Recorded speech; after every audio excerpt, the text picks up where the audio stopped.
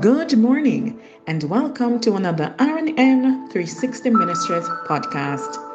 This morning devotional reading comes to us from Revelation 21, verse 5, and I'll be reading from the Amplified Bible.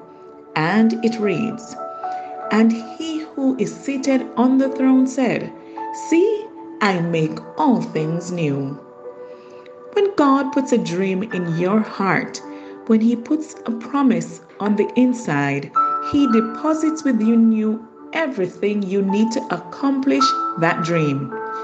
He won't give you the desire to do something without giving you the ability to fulfill it. In fact, friends, the scripture tells us that God gives us the desires of our heart.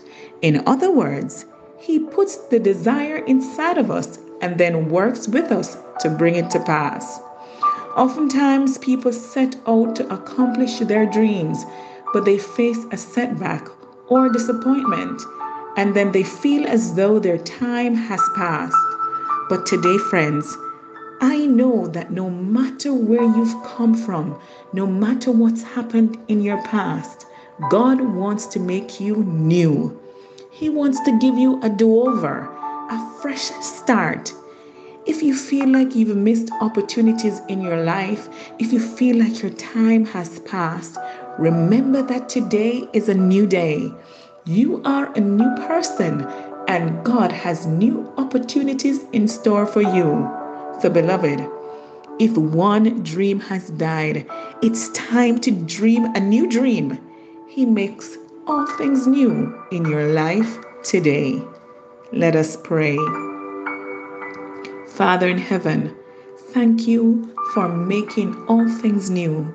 I give you this day and invite you to have your way in every area of my life.